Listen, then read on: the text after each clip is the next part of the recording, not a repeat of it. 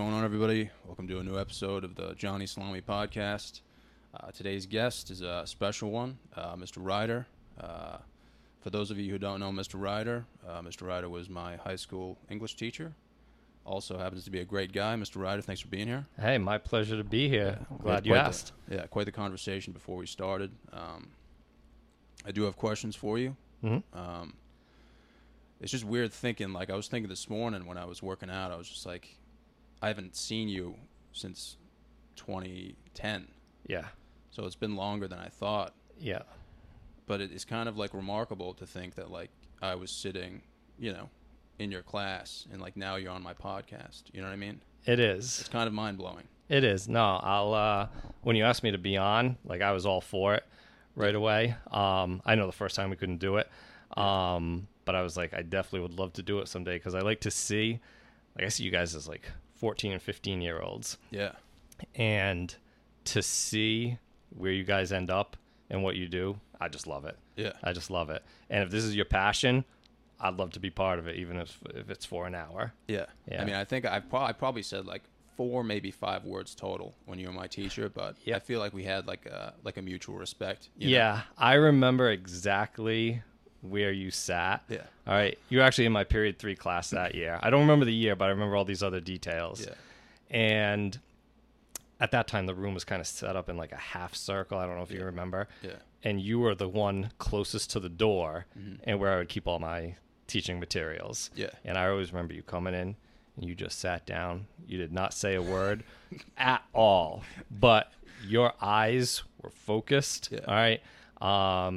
You're incredibly mature, but no, I think we said 5 things all year. And I knew you were into sports too. Yeah. Yeah, you were a quiet one, but incredibly respectful. I enjoyed having you in class. Yeah. Yeah, I remember, I'm going to be honest. I remember the first day I came in and we were setting up seats and you were I want, John, you're going to be sitting right here, right next to you. And first day you can kind of me personally, I'll look on the walls, see what's on the walls, Yep. Get a sense of who I have as a teacher. And there was a red flag. I remember looking over and I saw an Indianapolis Colts poster. And I was I don't know if I'm going to like this guy. You know what I mean? I know. That's something that some kids just have to get over. They have to move past that. I will always be faithful to the blue, to the horseshoe. Yeah, why is that? Were you... So just growing up, you know how growing up kids, they're bandwagon fans. One season they like this team, and I remember I like the Dolphins. Then I was obsessed with the Chiefs. I had a Chiefs blanket. I look back at all the stuff I threw out in my childhood. It was all these different teams. All right. Yeah. But one player I always loved was Marshall Faulk. Mm-hmm. And second back, by the way, I don't know if you know this, second back to ever have 1,000 yards receiving and catching in the same season. But I loved watching him at San Diego State. The Colts drafted him, and I just stayed with the Colts from the time he was drafted in 95. So it was a player thing. You weren't born in Indianapolis or anything like that? No, my dad worked. His company was in Indiana, so he liked to tell people that, it's because my company's out there. So I just let him go with that. Yeah. But no, it was a player thing. And a few years later, Peyton Manning was drafted. Mm-hmm. He had those miserable 3-13 seasons.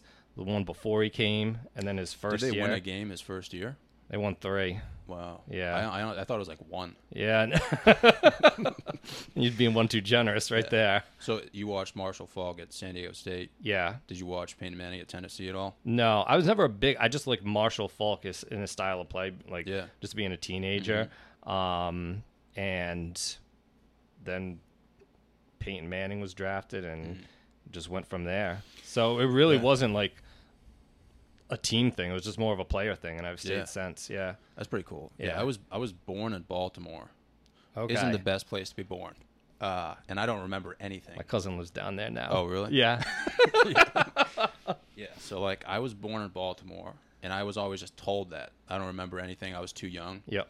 And then we ended up moving to Pennsylvania, and I had family in Pennsylvania who were Steelers fans. So you're going from Ravens to Steelers to Patriots. Then we moved here. And I was always a diehard Patriots fan, but I was in love with Ray Lewis, watching Ray Lewis play, especially back then. But I was never scared of Ray Lewis, like, as a Patriots fan. Yeah. I was scared of Peyton Manning.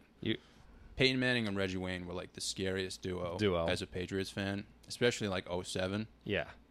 I just remember watching those games and being like, we're screwed. You know what I mean? Yeah. Like, I don't know what it was, but...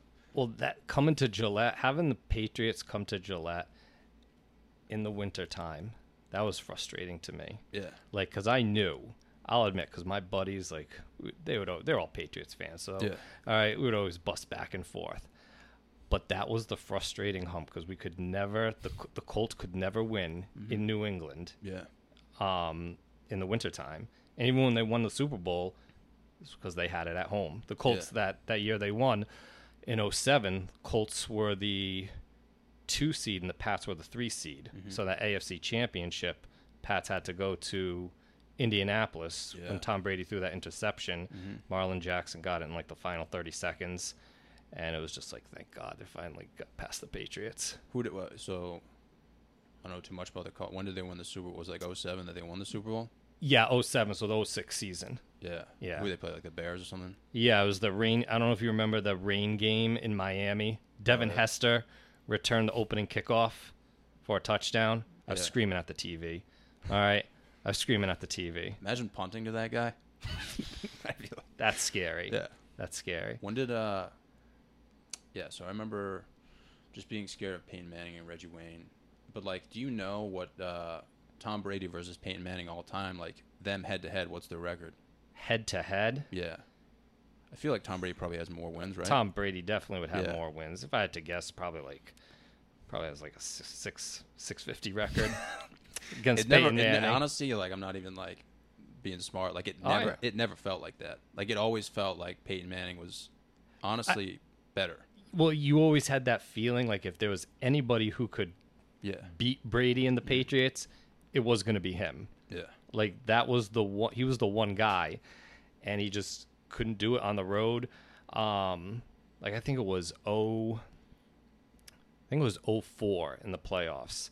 I was in college at the time, and the flight back, because we went on vacation myself and a few buddies went on vacation during winter break, and we came back, and then the Colts were playing at New England that Sunday. Yeah.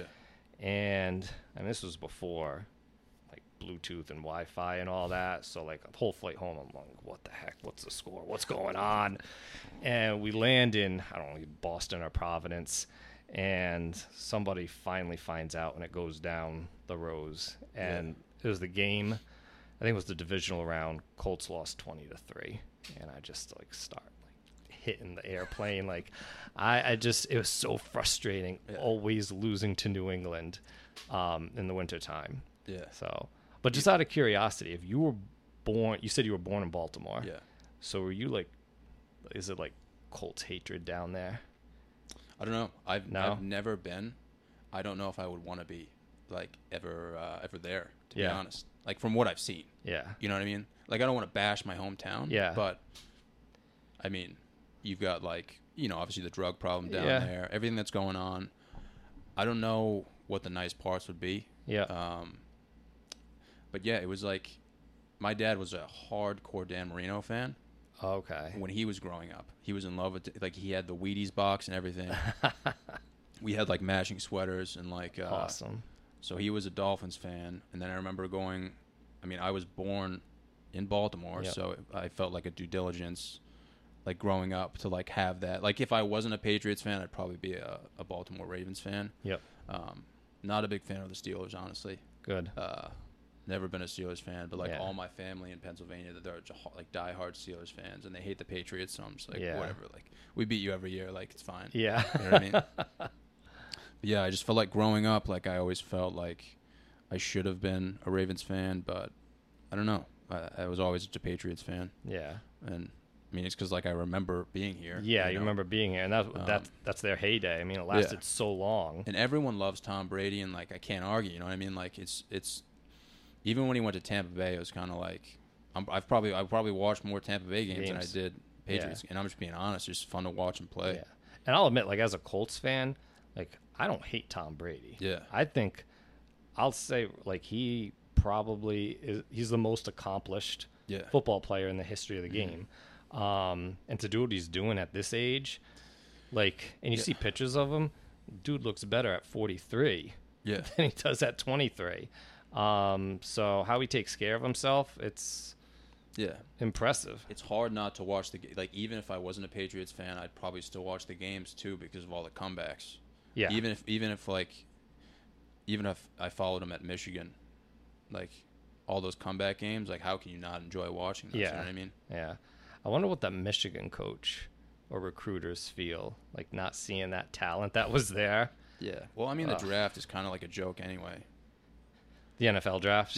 Yeah. I mean, like the analytics. Yeah. Oh, you know what I mean? Yeah. It's like, how are you going to measure someone? Like, I guess you can get like a solid base off of it, but the projections are wrong every year. Yeah, they are. I feel that way about the NBA draft too. It's like all potential. Yeah. It's like the younger you are, it's not so much what you've accomplished, but if you have the right measurements, right, and the right individual vertical jumps and all that, then we'll give you more money. It's so much potential. Yeah, I never followed the draft or like the analytics because every year I was like they would just hype up someone and then they just like once they get to the NFL, it's just like they just fall off. Yeah, and it's just like what more do you need to just not watch the draft? You know what I mean? But it's like it's always exciting to see people come up, you know. Yeah. But yeah, when I walked in your class, it was just like I wonder what the story is behind this. I just didn't want to raise my hand and be like, "What is this?" Yeah, that would have been the first time. You'd have been like, "Whoa." Yeah. No, I always keep a few up there, but I keep the one score from the 38-34 game, the AFC Championship when they finally got over the hump. And there's a couple of Peyton Manning up. Yeah. So, but yeah, it's pretty cool though. Yeah, I got a new classroom now. It's a lot smaller, so I don't know if it's going to make the cut. Yeah, losing a lot of wall space. Losing a lot of wall space. Yeah, but like, so you were in college in 2004? Yeah, I graduated college in 2005. So you're 5 years in. Oh, not even. When did you start your first teaching gig? I was lucky. I graduated Rick in 2005, and I had to take summer classes just to finish up the degree. Yeah.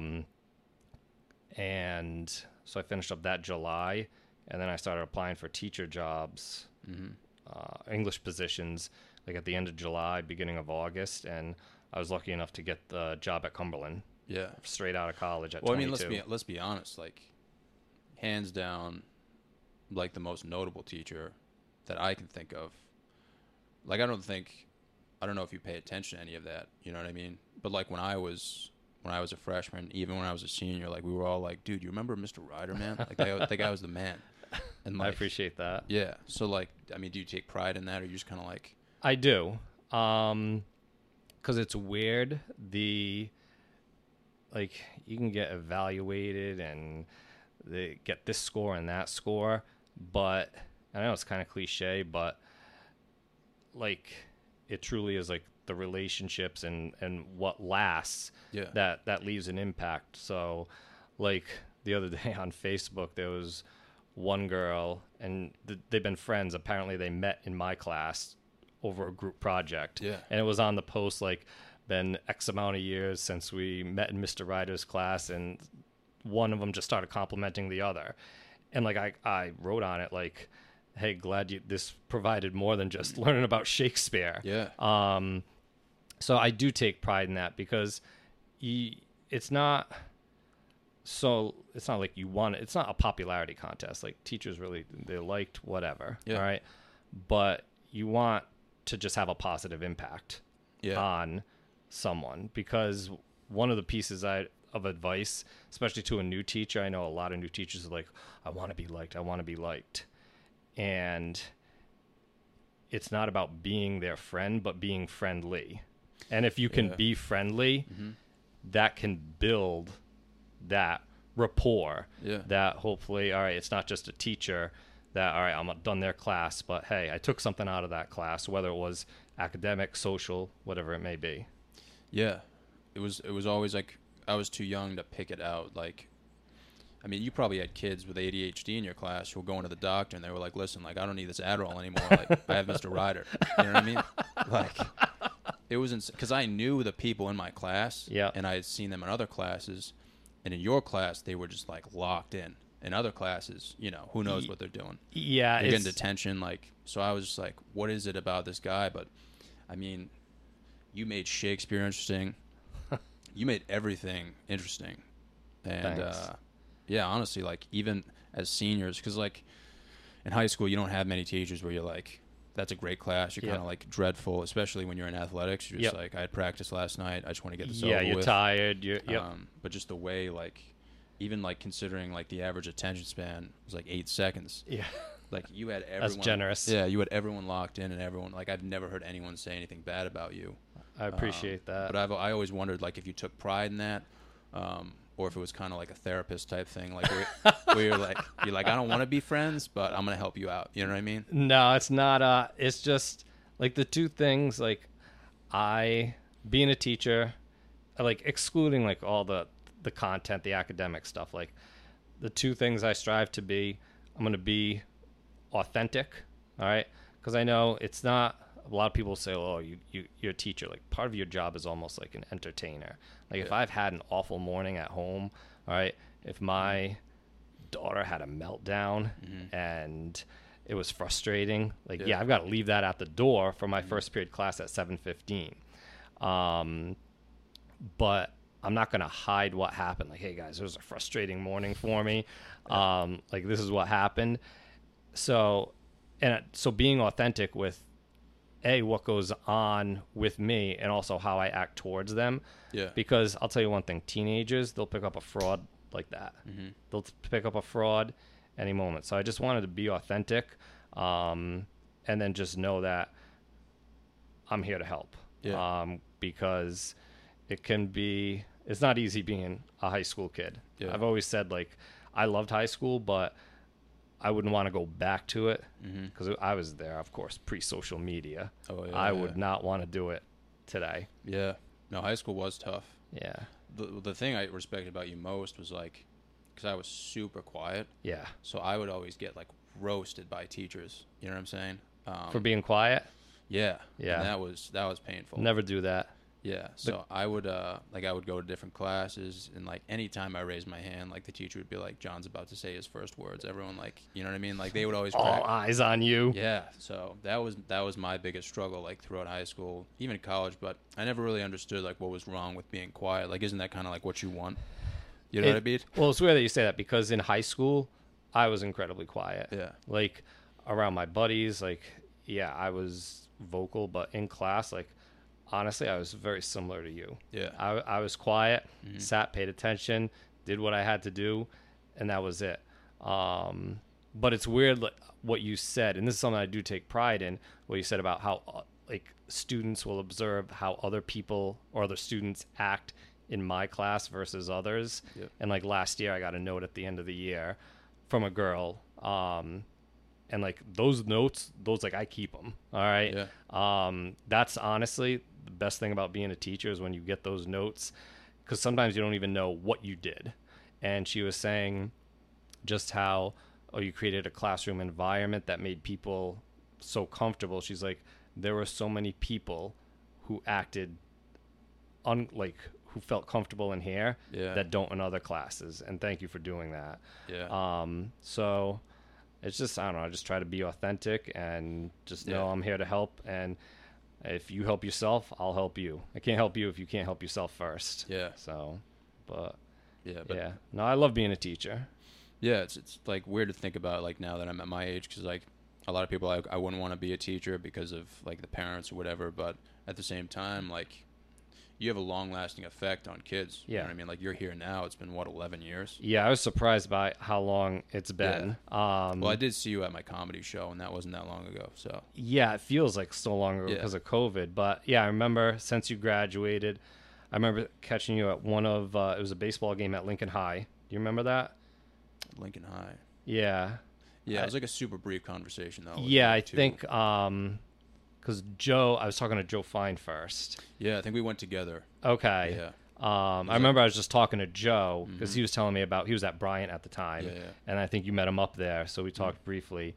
And then the whole comedy show, my wife and I, we were just looking like a date to go out on. Yeah. And I'm like, let's go to a comedy show. And You probably know him. It's one of my coworkers' buddies, Brian something. Yeah, Brian Bowden. Yes. Yeah. All right. So he was yeah. there, and then I looked at the rest of the lineup, and I saw John Psyche, and I was like, really? "We're going, we're going." Really? End of story. Yeah. Find the babysitter, get the grandparents. We're going. Yeah. He was headline. It was my birthday. I remember that. It was like that my day birthday. was your birthday. Yeah, it was April 20th. Yeah. And I knew I was booked on the show, but they were like, "Yeah, Brian's headlining. Like, you want to do like an opening spot?" And I was like, "Yeah, of course. Like, I'll say yes to pretty much almost anything." Yep. And that day I was super sick. I couldn't even speak. So I was like chugging Dayquil before I went. And I remember walking in and seeing you, and I was like, I don't know if I should say anything. You know what I mean? Yeah. But people are always like, because this happens, like sometimes, like I'll go to the connection and I'll see someone that I know, like from a professional standpoint, and they'll be like, dude, like when you see people like that, are you just like do you just not tell them? Like, do you just change your set? I'm like, no. I just go up there. You know what I mean? Like I've literally done shows at like laundromats, and I've seen people I know doing their laundry, and they're just like, yeah, I'll just wear dirty clothes for like 2 weeks. Like I'm out of here. You know what I mean? Yeah. So, like, it wasn't a big deal for me, but it was definitely like cool to see. You know what I mean? No, we enjoyed the show. And like I said, to see when you guys grow up and see you out of that classroom or that athletic element. Yeah. That's what's awesome, because like I know you have a passion for comedy, like you're following what you want to do, and I mean, I couldn't tell you were sick that night. All right, so you did an awesome job, and even like now one of my daughters, she just started dance. Mm-hmm. One of her dance teachers is one of my former students. Yeah.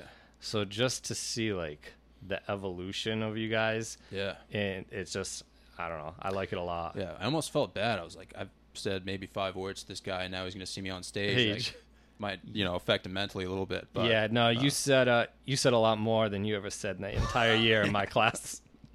There's nothing wrong with that, though. Yeah, no, it's I'm glad you feel that way. I mean, honestly, like, I'm sure like a lot of people. I mean, when you start comedy, obviously they're like, "Good luck with that, man." Yeah. You know what I mean? Like, so it's cool that like you're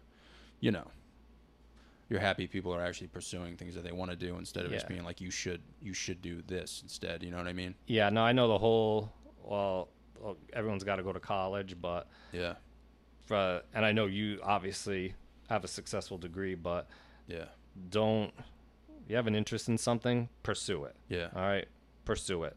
That's been kind of my motto. Yeah. So that's dope. Yeah. It's dope that you think that way. So that's like the opposing thought process of most teachers. You know what I mean? Like not to bash teachers. Oh, I know. Like you're a rare breed. You know. So I don't know about that, but well, being honest, you know what I mean? I appreciate it. But like as far as like when you went to college,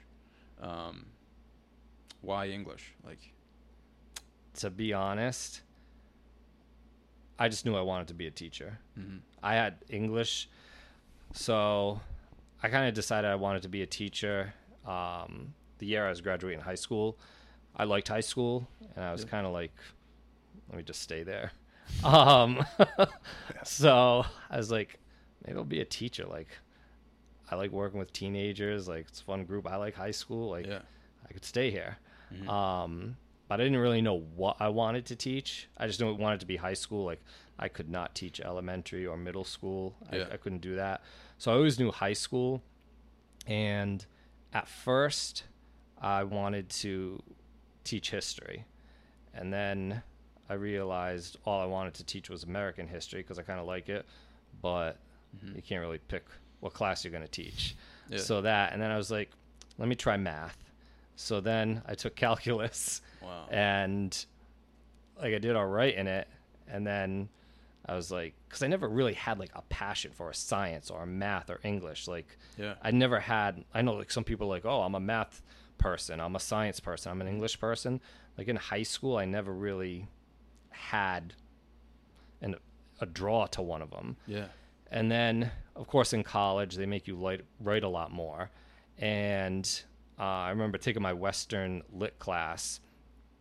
It was second semester freshman year. And I was like, it's kind of cool to like pull these books apart. I know you guys probably don't find it so cool, but that's the challenge. I try to make it fun for you guys, to pull these books apart and teaching people how to write. And the day I needed to go have some paper signed to declare like English major. So it was funny. It was the day I ended up getting my midterm back in one of my English classes, and the professor wrote at the bottom of it, like, great insight or whatever. Have you ever considered being an English major? And it was the day I actually was going to ask her for a signature because I needed a professor's signature on that declaration. Yeah. And I just declared it, and I took the classes, and I could tell like there were people in there that were like diehard English like fans. Yeah. And I was never like I love English. I love what I teach, but I went into teaching more for the teaching part than being in love with the content.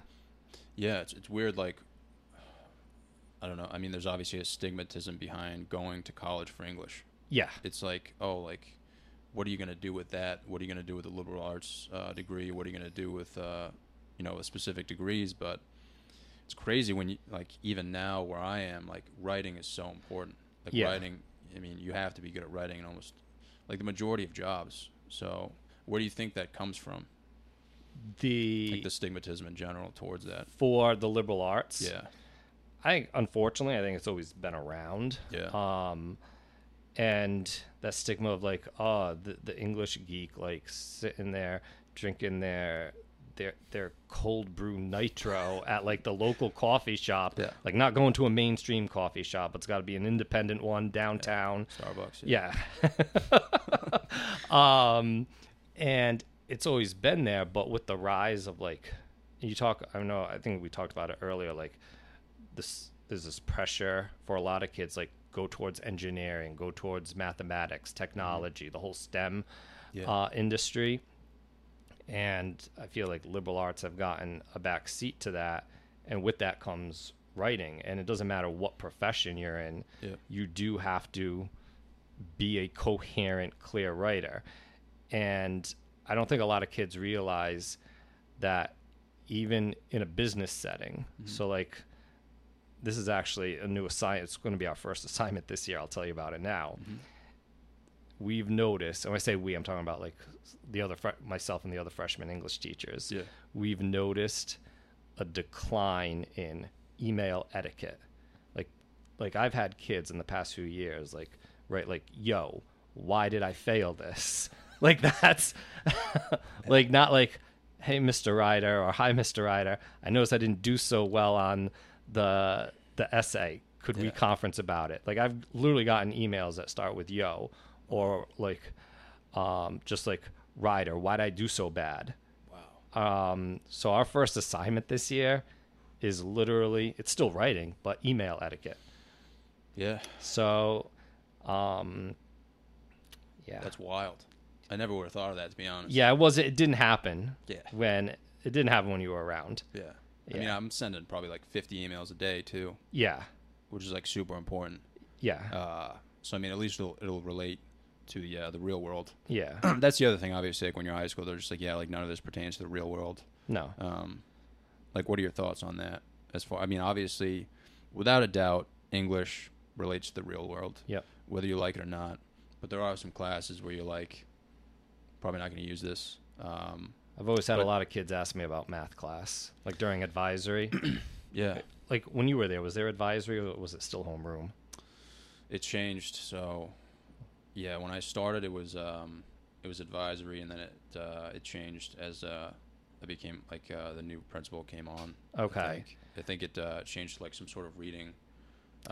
Were you there? The stop everything and read. Yeah, I think that's what it was. Yeah. And the whole, like, no matter where you were, you had to stop and read something.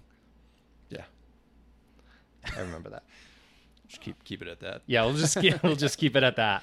Yeah. But yeah, a lot of kids ask me like, Mr. Ryder, this algebra 1 or whatever, when am I going to use this in life? And I mean, I can't speak to that, but I mean, yeah, there's actually a comedian who has a joke about that. About algebra?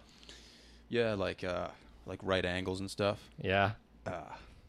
he was just talking about like how he's never going to use like what he learned in algebra class in the real world. Yeah. Like if a carpenter's at his house, he's not going to be like, dude, is that a right angle? Like, so he has like he'll have jokes about that. Yeah. But, yeah, math. I was never a big math guy. What I always wondered, like, this was more towards like when I was in college. I probably took like, I remember taking this one history class, and my teacher, she would always like, she would have opposing views from like what I was taught in high school, and I would be like, I don't understand this, and then I thought deeper, and I'm like, wait a second, like, I have like a buddy who's a history buff, and I always ask him this. I'm like, how do I know what's like written in this book is correct? How do I know who wrote this? Like, when was it established? Because like we all have a different perspective, right? Yes. So like you'll see something, I'll see something. We'll both have two different views on it of what we saw, and then there's like what actually happened. Isn't that what history is, really? Yeah. And you're right. I mean, and I think that's something that a lot of kids don't learn till late high school and in college.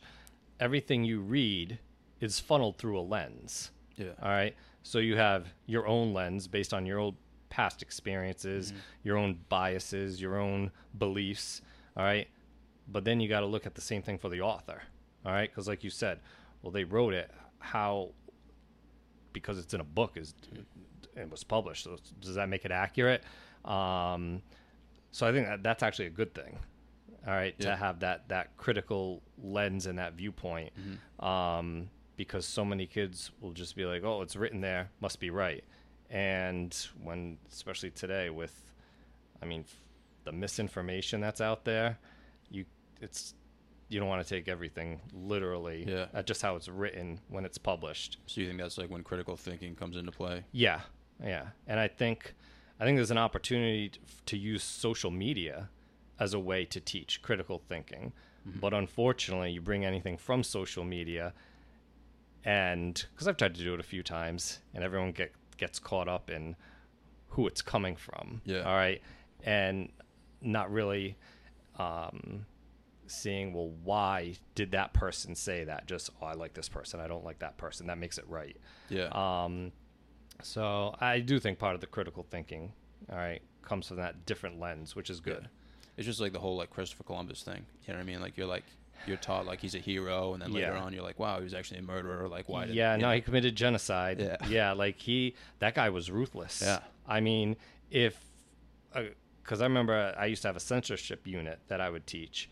I don't know if we read it in your class, but Haroon and the Sea of Stories. Does that sound familiar? No. You probably just forgot about Fresh. Just forget. I didn't read it. All right. I remember some stuff. I remember like Shakespeare and like To Kill a Mockingbird and like all that. Okay. All right. Awesome. But there's one book that I teach some years, Haroon and the Sea of Stories, and it's an allegory against censorship. And one of the, like, to introduce censorship, we would talk about Columbus, all right, and how we grow up, especially in elementary school, there's a holiday for him. He's a hero. He discovered America. Well, no, he didn't do that, all right? And now there's a whole group looking to censor that, and rightfully so. I mean, I think some states have, like, renamed it Indigenous Peoples Day, and other names like that. But yeah, Columbus, his actions, his brutality was censored like quite a time. That's just like an extreme example too. Like I think probably the most notable example. There's like so many conspiracy theorists behind Hitler. Yes. And I mean, obviously, like that's what everyone remembers from history class. Yeah.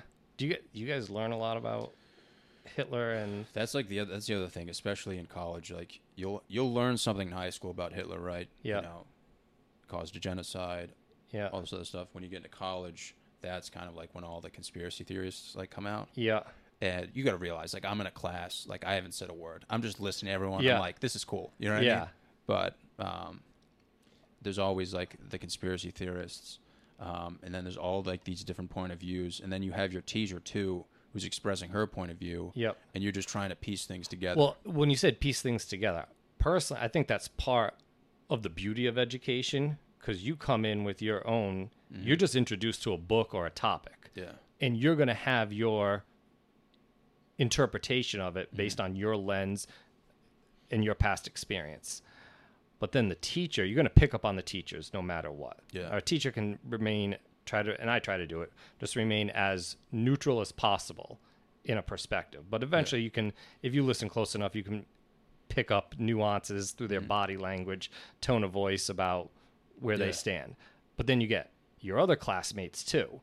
And it's not like one is right and one is wrong, but I think the most important job of a student is to kind of piecemeal them together to figure out what your viewpoint is. How do you find that balance, though, when kids are writing for you and they just have, like, one solidified point of view and they're like, this is the right way, there's no other way? It's funny that you ask about that, because that happens because kids always ask, well, what happens if I write, if my thesis is completely different from what you think? All right, that's actually come up a lot more the past few years with argumentative writing. And I'm just like, I don't care. Like, I'm trained. I can put my opinion aside. Yeah. It's as long as and I just look at the evidence from the text and your interpretation of it. So, like, there was a couple years ago, there was a girl, I think the question, I forget what the prompt was, but it was the book Tending to Grace. And just to make it quick, the protagonist, young girl Cornelia, and she does not speak at all. All right. Come to find out, it's because she has a stutter.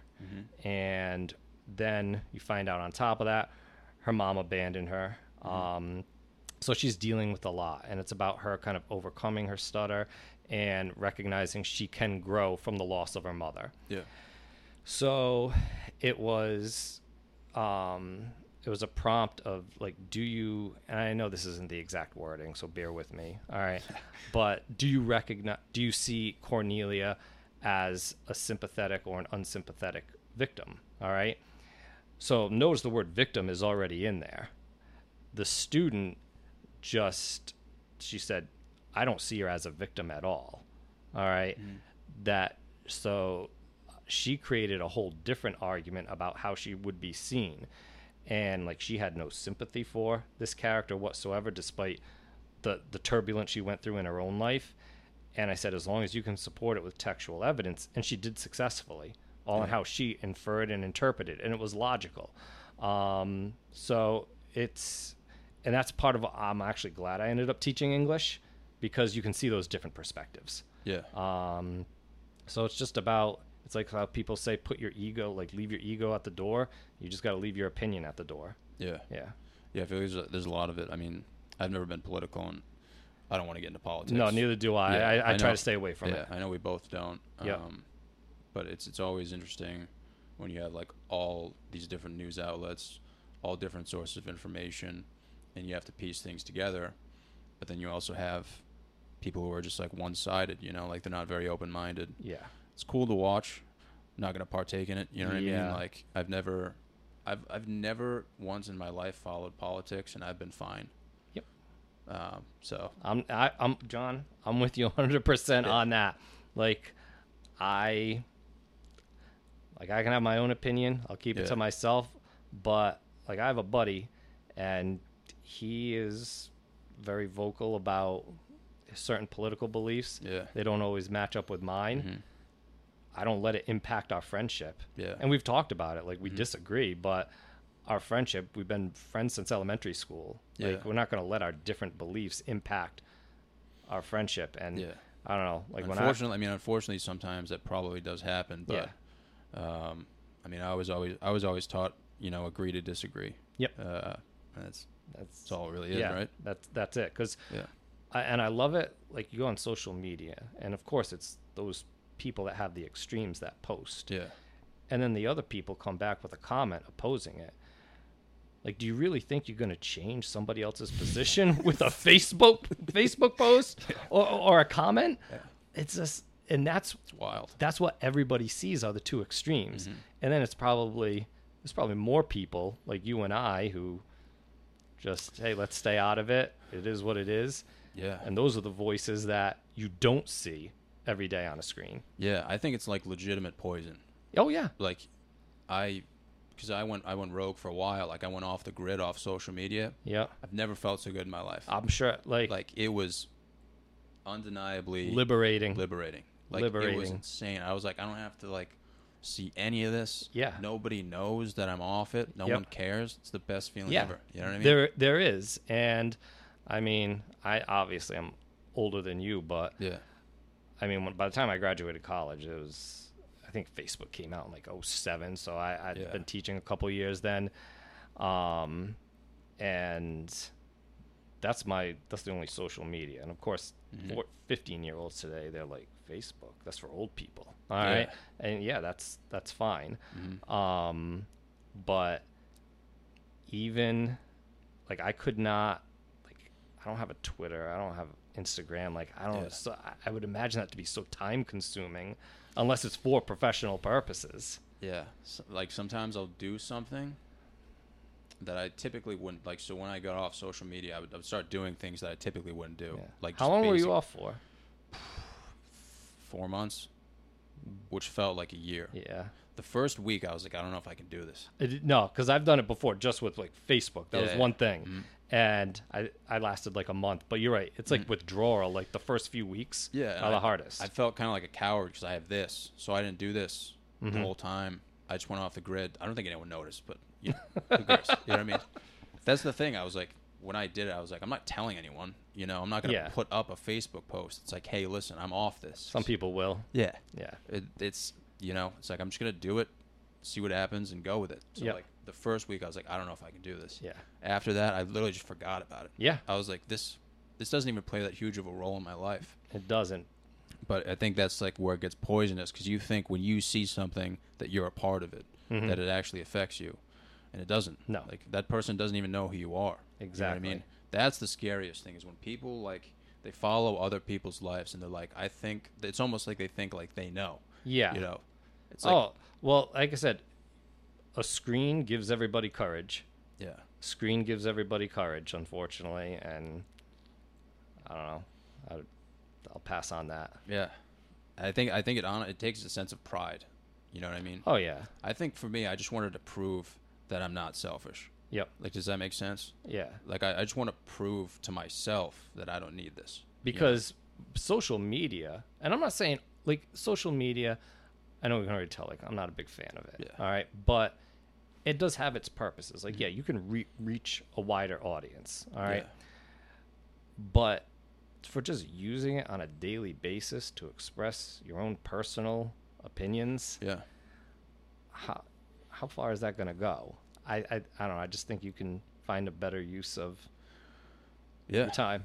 Even if you, like, when I went off the grid, I would do these, like, small tasks. I love how you call it, like, off the grid. Like, I feel like you're going, like, that was the woods goal. Somewhere. That was the goal. All right. You know, I just wanted to get away. You ever hear of the North Pond Hermit? No. Can I say it really quick? Yeah. All right. It's a true story, too. I read a book about it a few years ago. So there's this guy. I forget his name, but it happened up in Maine. It was 25 years. He left his car on the side of a road in Maine, not far from where he lived. Yep. And it was North Pond. I forget the name of the town in Maine. And he chose to live in the woods, Thoreau style, all right, for 25 years.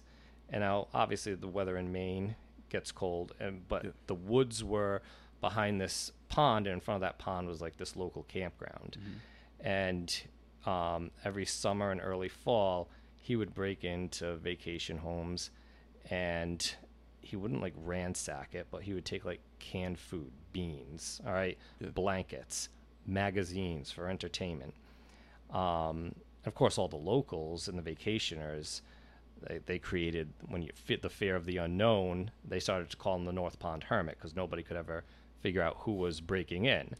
And there was some fear in the community until he was finally caught in around like 2011 or 12. But for close to 25 years, he lived, I mean, that's extreme, in solitary isolation by choice. Yeah. So when I hear you say like off the grid, like I picture you like going off into the woods, like setting up camp. All right. Yeah, I thought about that too, and that's, I don't know. I hate the, like, I like the word balance, but I also hate it. Like, Okay. because I was like, yeah, I'm off the grid now, and like in my head, I'm like, am I just gonna like not talk to anyone? Am I just gonna be like alone? Like, and I was like, dude, don't do that. Like, don't be dramatic. Yep. You know, don't just be like, I want nothing to do with you people. It was just solely based on social media. You know, Yeah. like I'm off that grid. Yes. Yes. Yeah. But as far as like, I've still got buddies I'm hanging out with. It's just not publicized. You know what I mean? Exactly. Like, so that was like the balance I needed to find. It's like, Yeah. I'm not isolation is terrifying. You know what Yeah. I mean? Like, I don't want to completely isolate myself from society. Like, it's important to communicate with people. But people view getting off the technological grid, yeah. they view that as isolation. Mm-hmm. Well, no, it's not. Yeah. It's not. It's like, I'm just getting off that grid that you're holding right Yeah. now. Yeah. Yeah. It's almost like its own world, you know? Yeah. Um, Would you do it again? no, because of comedy. And that's the only reason. Yeah. That's the only reason. Yeah. Because you have an audience you need to reach. Yeah. It's, like, if I didn't have comedy, I would definitely be off the grid. I'd Yep. just be like, this isn't even worth it. But you have Facebook, and that's where you find, like, where all the open mics are and, like, where you can go. Okay. And, you know, like, bookers see that. They'll be like, oh, John did a show here. And, you know, it's tough. That's the only reason I have Facebook. I won't use it for anything else. Yeah. But then Instagram, it's cool to have a platform where, like, you can make other people laugh. Like, I was making sketches for a while, just, like, comedy sketches, and I'm like, there's really, like, no negative, you know, connotation to this. I'm just, like, you know, just, like, trying to make as many people laugh as possible. Yeah. Whether I, like, win or lose, you know what I mean? Yeah. And that's, like, that's all it is, but... But you use it just from a more sensible... It's a joke. Purposeful it's a joke in general. I might as well put jokes out there. Yeah. You know what I mean? Yeah. But yeah, it's just like, it's tough. Like, because if you see something on Instagram and it makes you upset, it's like, that's your fault. You know what I mean? Like, you read it. Like, it's nobody else's fault. Yep. And like, you want to help other people, like people who are, you know, like, I think motivation is garbage, personally. Like, I think motivation is like a feeling, right? Okay. You know, it's not something that's going to be around every day. I think discipline's more important than motivation, right? So when I go on Instagram and I see someone who puts up like a motivational quote, which happens all the time, and then you see them in real life and they're not taking any action. Yeah. Like, honestly, that bothers me. Yep. But it's like, it's my fault. Like, I you know, Yeah. I associated myself with that person. I read what they put up. Yeah. And like the fact that even like moderately bothers me. You know what I mean? Like, it's like, what am I doing? Like, Yeah. I'm wasting my time. But there was things like that. Like the big, and that's what I was going to ask you. I was like, do you think discipline is more important than motivation?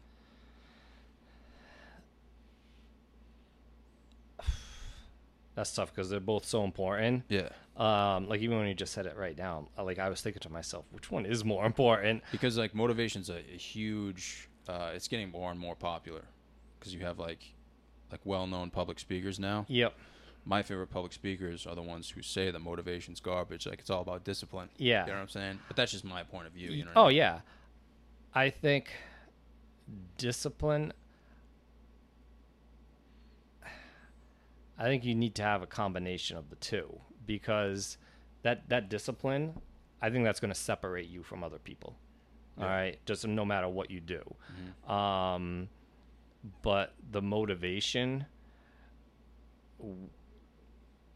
and this is one thing I've been trying to figure out for teaching for 16 years. Mm-hmm. How do you intrinsically motivate someone? Yeah. Like, how do you make them want to do something? Mm-hmm. Because if they don't see the benefit in it, like, to say which one is more important. Yeah. I mean, I guess Man, honestly, that's a tough one. I would. I think it's. I know this doesn't answer your question completely. I think discipline is harder to find than motivation within someone, because I think discipline is what separates people in any industry that they do. Yeah. Yeah. Because I personally think you can be motivated and still not do anything. Oh, But I think discipline is actually doing it, like when you don't want to do it. yeah. All right. Like, I mean, discipline is action. Yeah. Discipline is action. Like you said, all right, like you can put up as many quotes on social media as you want. Yeah. All right. And people can give it as many clickbaits and likes as they want. But are you going to act on that? Do you have the discipline to act on whatever that quote is? And that's what I think that's what separates people, whether it's as a friend, as a worker, as a teammate, as a coach, whatever it may be. So I don't know. I think discipline would be more important just because it's the factor that separates you. Yeah. So much harder to work on, though. Yeah. It's like, I don't want to do this right now, but I'm going to have to do it. Yeah. And you just got to, like, I think part of it is just like, we all hate taking out the trash. It's got to go out once a week. It's got to go out every night. You just got to do it. Yeah. This is the toughest part about comedy. Toughest part? Yeah. I mean, right now, especially at my age, because, like, I'm super motivated. Yeah. But if I sit in my room and think about how motivated I am and, like, what I could be, I'm not doing much. You know what I'm saying? So, like, actually getting out there is super tough for me, but just trying to work on it, I guess. Yeah. You know? So how, I know you're saying earlier, obviously COVID impacted the comedy. So how long did you go without a show for?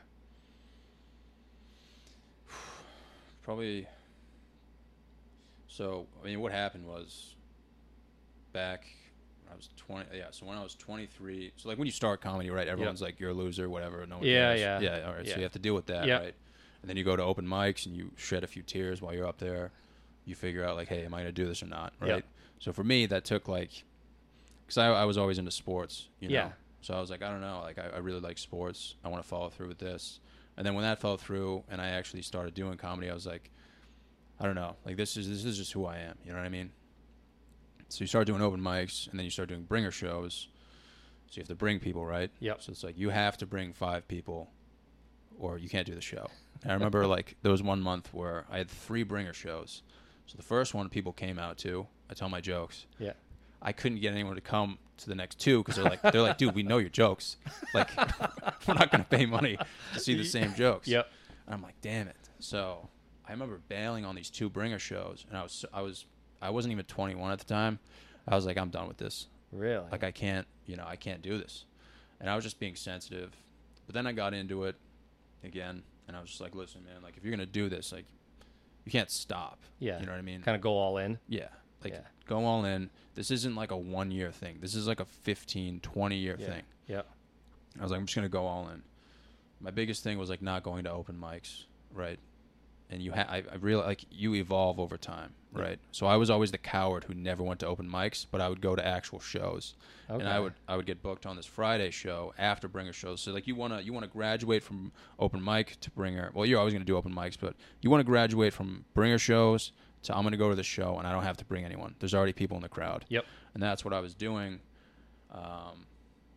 And then the virus hit, and I was on, like, an upward trajectory, and, like, I'm never the type of guy who's like, I had a good show. Like, I'll never say that. I'll never say I'm a comedian. I'm just a guy who does comedy, right? Because that's really what I am. I'm just like an open micer. Yeah. And then I took the trip up to Boston. I was like, I just want to see what Boston's like. Like, I had never been to an open mic there, so I went up there, right in the middle of downtown.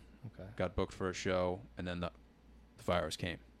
So I was like, I went to one open mic, got booked for one show in the heart of downtown Boston, and now, you know, this happens. Yeah. And then it was a year straight. And people were like, dude, you had a year to write jokes. It's like, yeah, but I had a year to not try those jokes out in front of people. Exactly. You know what I mean? Because, like, comedy's just, like, trial and error. Yeah. You know what I mean? Like, I write jokes all the time, and I'm like, dude, this is going to crush. Go up there and just... Yep. Yeah, just silence. Silence, yeah. So, like, that went on for, like, yeah, don't get me wrong, I was writing, but it's like, when you take a year off from something, you know. Especially something that you used to, well, the epitome of it is doing it live on stage. So there was no trial and error process, and it was just like that for, like, a year.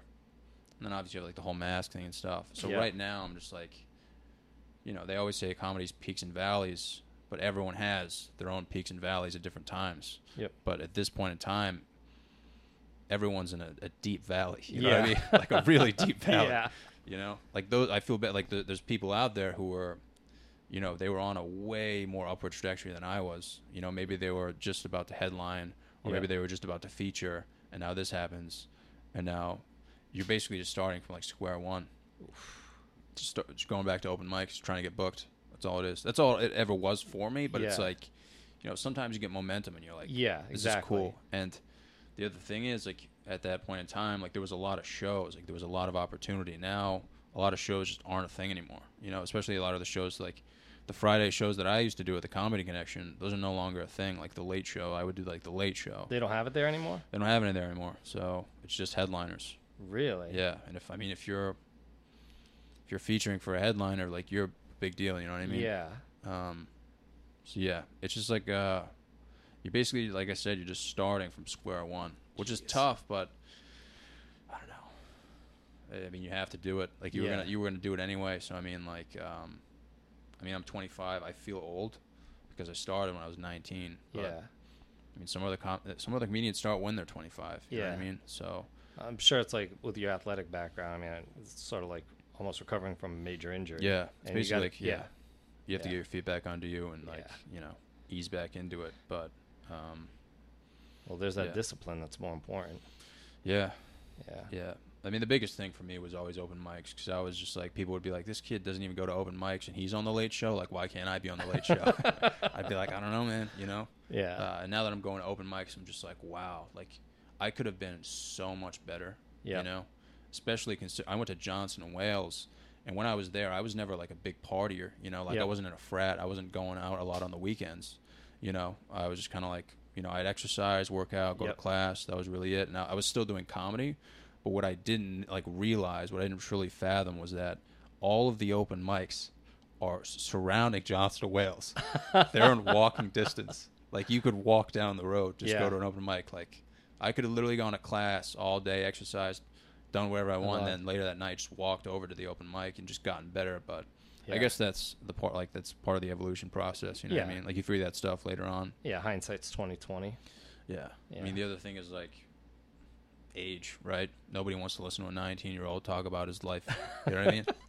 So you have to be creative. You know what I mean? Yeah. Like, that's the other thing. So that's why I don't want to be isolated. Like, I still have to go out and, like, do stuff to write about stories and stuff and experience life. But do you feel like your age, like being 25, gives you more of an advantage now than 19? No. No. Because it's like, that was the one thing that really bothered me a lot. When I'd be in the green room, sometimes I'd be on, like, the Friday late shows, and, like, these guys would come in for, like, New York City and stuff, and they'd be like, dude, I just spoke to Gaffigan, like, you know, or all these, and I'm just, like, sitting there, like, whoa, like, listening to them, and I'm 22 at the time, 23. I'm like, dude, if you can do this, like, you know, like, the fact that anyone would bring up your age is kind of, like, not offensive, but it's like, come on, man, don't bring me, like, don't think about, like, listen to me when I'm on stage, like, don't bring up my age. Yeah. You know, because time flies, man. Time zooms by. Yes, it does. And I'm aware of that, you know what I mean? Yeah. And that's the scariest thing to me is, like, how fast time flies by. Yeah, it does. It does. So I'm the type of guy who's like, listen, I don't care, like, what my age is, like, what if, you know what I mean? Yeah. Like, just listen to. I'm going to do it. Yeah. Good for you. Yeah. Good for you. That's awesome. At this point, it's, like I said, it's like a 15, 20-year thing. Like, it's not like a 1-2 year thing, you know what I mean? Yeah. So. That's awesome. Yeah. That's awesome. That's what it is, man. No, I remember the first time, I mean, I just saw it on Facebook where you were going to, I think it was, weren't you at something for Mohegan Sun? Oh, the Sirius XM thing? Maybe. I don't know. But it said at Mohegan Sun, and I saw, like, John Psyche, comedian. And I was like, this is awesome. Yeah. Like, because I just remember you as that quiet kid. I'm just like, I just found it awesome. Because I figured, like I said, it's got to be a passion, and you're pursuing it. Yeah. So I can't believe you've been doing it. I mean, I know, like you said, the pandemic put a gap in it, but I didn't know you started at 19 and been doing it for 5-6 years. Super inconsistent when I was 19 because I was in college. Oh yeah, you know what I mean? Yeah, it's got to be tough to do. And I understand that, but after college, like, I mean, the whole goal is to, like, be consistent. And I think comedy is the coolest thing in the world, but I think it's cool because it's like, it's uncensored and it's, like, genuine. That's why I think it's cool. You know what I mean? Yeah. That's the only reason. Yeah. Like, there's nothing cooler than, like, making people laugh. Yeah. But I mean, people, like, you know, a lot of people are like, dude, like, you're immature, like, you know, things like that, and it's just like, that's got to be annoying. at least I'm like I'm not going to a job that I hate every day and doing the same thing. I'm not waiting for Friday. You know what I mean? It's a good way to put it. Yeah. Yeah. Some people today, they just wait for hump day on Wednesday. Exactly. Yeah. Yeah. No. That's a good way. Because, like, even kids who ask, like, I know we were talking about this before, but find something you're passionate about. Yeah. And surround yourself with people you like doing it with, because you don't want to count down the hours and you don't want to count down the days. Yeah. Would never want to do that at all. Yeah, that's the scariest thing to me is just like... Imagine waiting for Fridays for like 35 years. That keeps me up at night, man. Keeps you... Yeah. We got a guy at work. He just got hired. And people are like, oh, like, what brought you here? He's just like, 7 years to retirement. It's like, dude, 7 years? He's like, yeah. Just waiting for that Social Security. And we're like, wow. Dude, you're not somebody I would look up to, man. Yeah. You know what I mean? And unfortunately, I think that, I mean, I know I'm only 38, but I think that happens to too many people. A lot of people, yeah. Yeah. Too many people. It's unfortunate. So. Yeah. But what was, I mean, when you were growing up, like, what were, like, the most, like, notable, like, societal differences? From when I was growing up till now? Mm-hmm. I was born in 83, so I was like an 80s, 90s kid. Yep. It's funny because the other day, I went up to the Red Sox game with a couple of my buddies, and it was that Tuesday night one. We all got up there, rained out. All right. Yep. Unfortunately, 3 out of the 4 of us were able to go back on Wednesday, and we were there and we were talking about, because one of my buddies is a school psychologist, and we were talking about like all these trends. Yeah. All right. I know it's not so much as a societal difference. I'll get to that in a minute. But some of the trends that were popular, and now these kids today, they're doing it, and they think it's like the first thing that's happened, and they think it's amazing. We had these things, those slap bracelets. Yep. Those are making a comeback. All right. I remember when I was in 2nd grade on recess, I had a neon green and black one. I thought it was the coolest thing. Yeah. And if you like slapped it on your wrist, you thought you were like God. All right.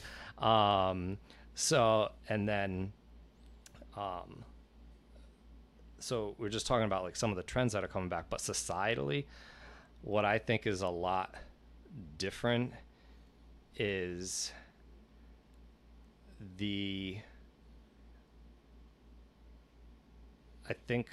just the pressure put on kids today. All right.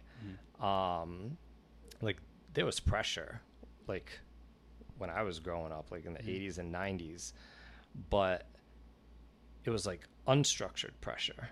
Like I know this sounds like old, like back from the 50s, but when I was like even at a young age, like kids are like, all right, you have school, and then all right, then you go to this practice and this lesson and that practice, and you're going to eat at this time. And it's like the whole day for like an 8-year-old is just like laid out for them. Like where are they just going to like make their own choices, play, do whatever. And like I remember like especially in the summertime, I would literally like go outside all day, hang out with my friends, and my mom would like yell my name from the door, like something you think back from like the 50s and 60s. And I just think like there's this structure where parents literally have a say in every single thing that their kid does. And I'm not saying that's a right or a wrong. I just think it's a major difference in terms of how you grow up. I almost think it's like healthy. I think growing up, like you should be bored sometimes so you can figure out what you like. Because no one's gonna sign you up for anything. No one's gonna make you happy. That's on you. So I almost think you need to go through periods of boredom, especially like summertime boredom. Like I remember there were times in the summer in elementary school, like I remember summers being bored. Like being bored in the summertime. Well, you can't have something every day. You got to figure out what works for you, what you like, to keep your mind and your body occupied. I mean, the reason I bring it up is because like you're obviously a super mellow dude, and like you're not like one of those old people who's like always angry. You know what I mean? So I don't want to be that guy when I'm older. Like, I don't think I ever would be. Yeah. Because I'm super quiet. Yeah. Super relaxed all the time. Yep. But even, not in the workplace, but just like in society in general, like you see these old dudes who are just like, they're so angry at change. And it's like, I mean, obviously accepting change is important, but like, when do you draw the line? When you like, you know? And that's the thing. Change is good. Yeah. Because I think in order to grow, and growth is change, there's going to be some sort of discomfort. Yep. All right. Just like you said with comedy, like, yeah, there's going to be those peaks and those valleys. Yeah. A lot of valleys. A lot of valleys. Yeah. All right. Guess what? Teaching, like, there's a lot of peaks and valleys with teaching too. Yeah. All right. Athletics, same thing. But there's a reason we all stick with it and do it. We take pride in it. We evolve. We become a better version of ourselves. We like, hopefully we provide something positive for people, but like, whatever is good at the end, it's on the other side of hard. Like, you got to go through something hard. All right. For that benefit to happen. Like, I firmly believe, like, most things that are good in life are on the other side of hard. Yeah. All right. And you can take that in, like I said, with sports. You can take it with a marriage, anything like that. Yeah. Yeah. So it's a good way to put it. I don't know. A little bit of wisdom for 38. A little bit, yeah. A little bit. Yeah. A little bit. No, that makes sense. Yeah. Yeah. I'm trying to just go head first into it. You know what I mean? That's not the best approach, but yeah, I mean, it's time is scary, and then when time flies, you don't want to be that guy who wakes up later on in life and you're like, what if, you know? Do you think that's one of the reasons they're so cranky? I think yeah. Too many regrets? It's confusing because it's like, I mean, you have like the saying nowadays, like Karens, right? Oh, yeah. And Karens suck, but it's like, who is Karen raised by? You know, like, why is Karen the way she is? You know, so I think about that. And I hate angry people in general. Mm-hmm. You know, it's like, you should be grateful, like, you're even alive. But especially like with like politics nowadays and everything like that, like, that's where you see it a lot, is like the anger, because they're like, back in my day, you know, like, it's like, I mean, it isn't back in the day though, like, it's today, you know what I mean? Yeah. So I don't know. I don't think anger is the solution at the end of the day. And it's hard to say, like, yeah, we see as adults, we see the anger that's out there today. It's so easy to see on social media. Growing up, I don't know if that's a societal difference. Was that same anger there, but just it's not publicized? Hidden? Yeah. All right, not publicized. Maybe, I don't know. So it seems like a difference, but I really don't know. Yeah. All right, I really don't know. But I'm glad. I'm glad I grew up when I did. I know it sounds selfish, but no. I was right on the border. You were, yeah. So because you were born when 96. Yeah. Like, so I was 13. All right. So yeah, because I don't know. I just think it's a lot harder to grow up today. All right, with the social media and how easily kids can be influenced. Yeah. So even myself, like my daughter, she's going to start at Paintbox Preschool here in Cumberland. Down the road? Down the road. Oh, wow. Yeah. But one day when she's in elementary school, like, I'm sure she's going to see a classmate with a phone in first or second grade. Yeah. Like, so she's going to come home and want it. So you're kind of like, I mean, I don't mean this in like a bad way, but you kind of like want your kids to fail to learn from it. Because like if I have a kid, maybe one day, you know, maybe one day, if I have a kid, right, you just want to put him into a dark hole so they put him in a puddle, you know, just so he knows what's up. You know what I'm saying? Like, I kind of want, because like everything I learned was like from failing.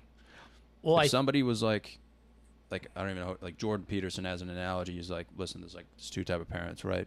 You're approaching a puddle. One parent will be like, hey, walk around the puddle. Yep. The other parent won't say anything. Yep. I don't know. I tend to think I'm the second one. Yeah. Because we've walked through a lot of puddles. All right. But it's weird. It's funny that you say that.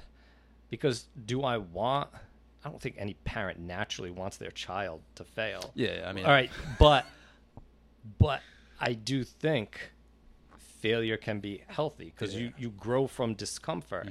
And it's weird because you talk about all these quotes that are online, especially regarding sports. I mean, it's become so cliche now. Like, you need to face adversity in sports. You need to lose, all right, and come back from an injury or come back from a tough game. Yeah. But when that happens in life outside of sports, then it's almost like it's wrong. Yeah. It's almost like it's wrong. So, do I want her to fail? Maybe just a little bit. Maybe just a little bit. Yeah. All right. Yeah. Help her learn, help her grow. Yeah. And even as a parent, I know you probably don't want to hear like parenting advice right now. Yeah. But I've noticed like she's going to be 5. My oldest daughter Reagan, she's going to be 5 in a couple weeks. And if she knows she did something wrong, she might start becoming emotional and crying. Like, one thing my wife and I never do, we can count on one hand in 5 years the number of times we raised our voice, because it's like, all right, if you did something wrong, we don't call it wrong. We just say you learn. You're just going to learn from this. Yeah. All right. And try to improve on it the next time. Because I think what life is, like, every day and every year, and I say this, I probably didn't say it when you were in my class, because it's something I kind of came up with like maybe 8 years ago. On the first day of school, I always tell students, and I'm sure some of it goes right over their head, in one ear, out the other. And it's the first day of high school. They're worried about who they're eating lunch with, etc. But you're in my class for 8.5 months. Hopefully, I say by the time you leave here in June, hopefully you're a better version of yourself in some capacity. Whether you're a better writer, all right, you're more analytical, you can make better inferences, you're more self-aware, better collaborative worker. Like, it's just about growth. Yeah, that's it. Like, I hate this mantra of something's right or wrong. It's just growth. Yep. And just take it for what it is, growth. And how do you grow? It's usually from error. All right, you said it's with like being a comedian, trial and error. Yeah. All right. Yeah. So. Yeah, I was gonna ask you before we wrap up. Like, I was gonna ask you, like, I mean, you kind of just answered it, but okay. If you had, for the people listening who have had you in class, other people who might not know you. Yep. If you had, one message of advice to those people, what would it be? One message. Could be multiple messages, but. After well, anyone who's listening and wants advice from a 38-year-old English teacher. Yeah, I mean, you have all, Yep. You're still pretty young. Yeah. But. No, I consider myself blessed to still be young, but have had the experiences professionally that I have had.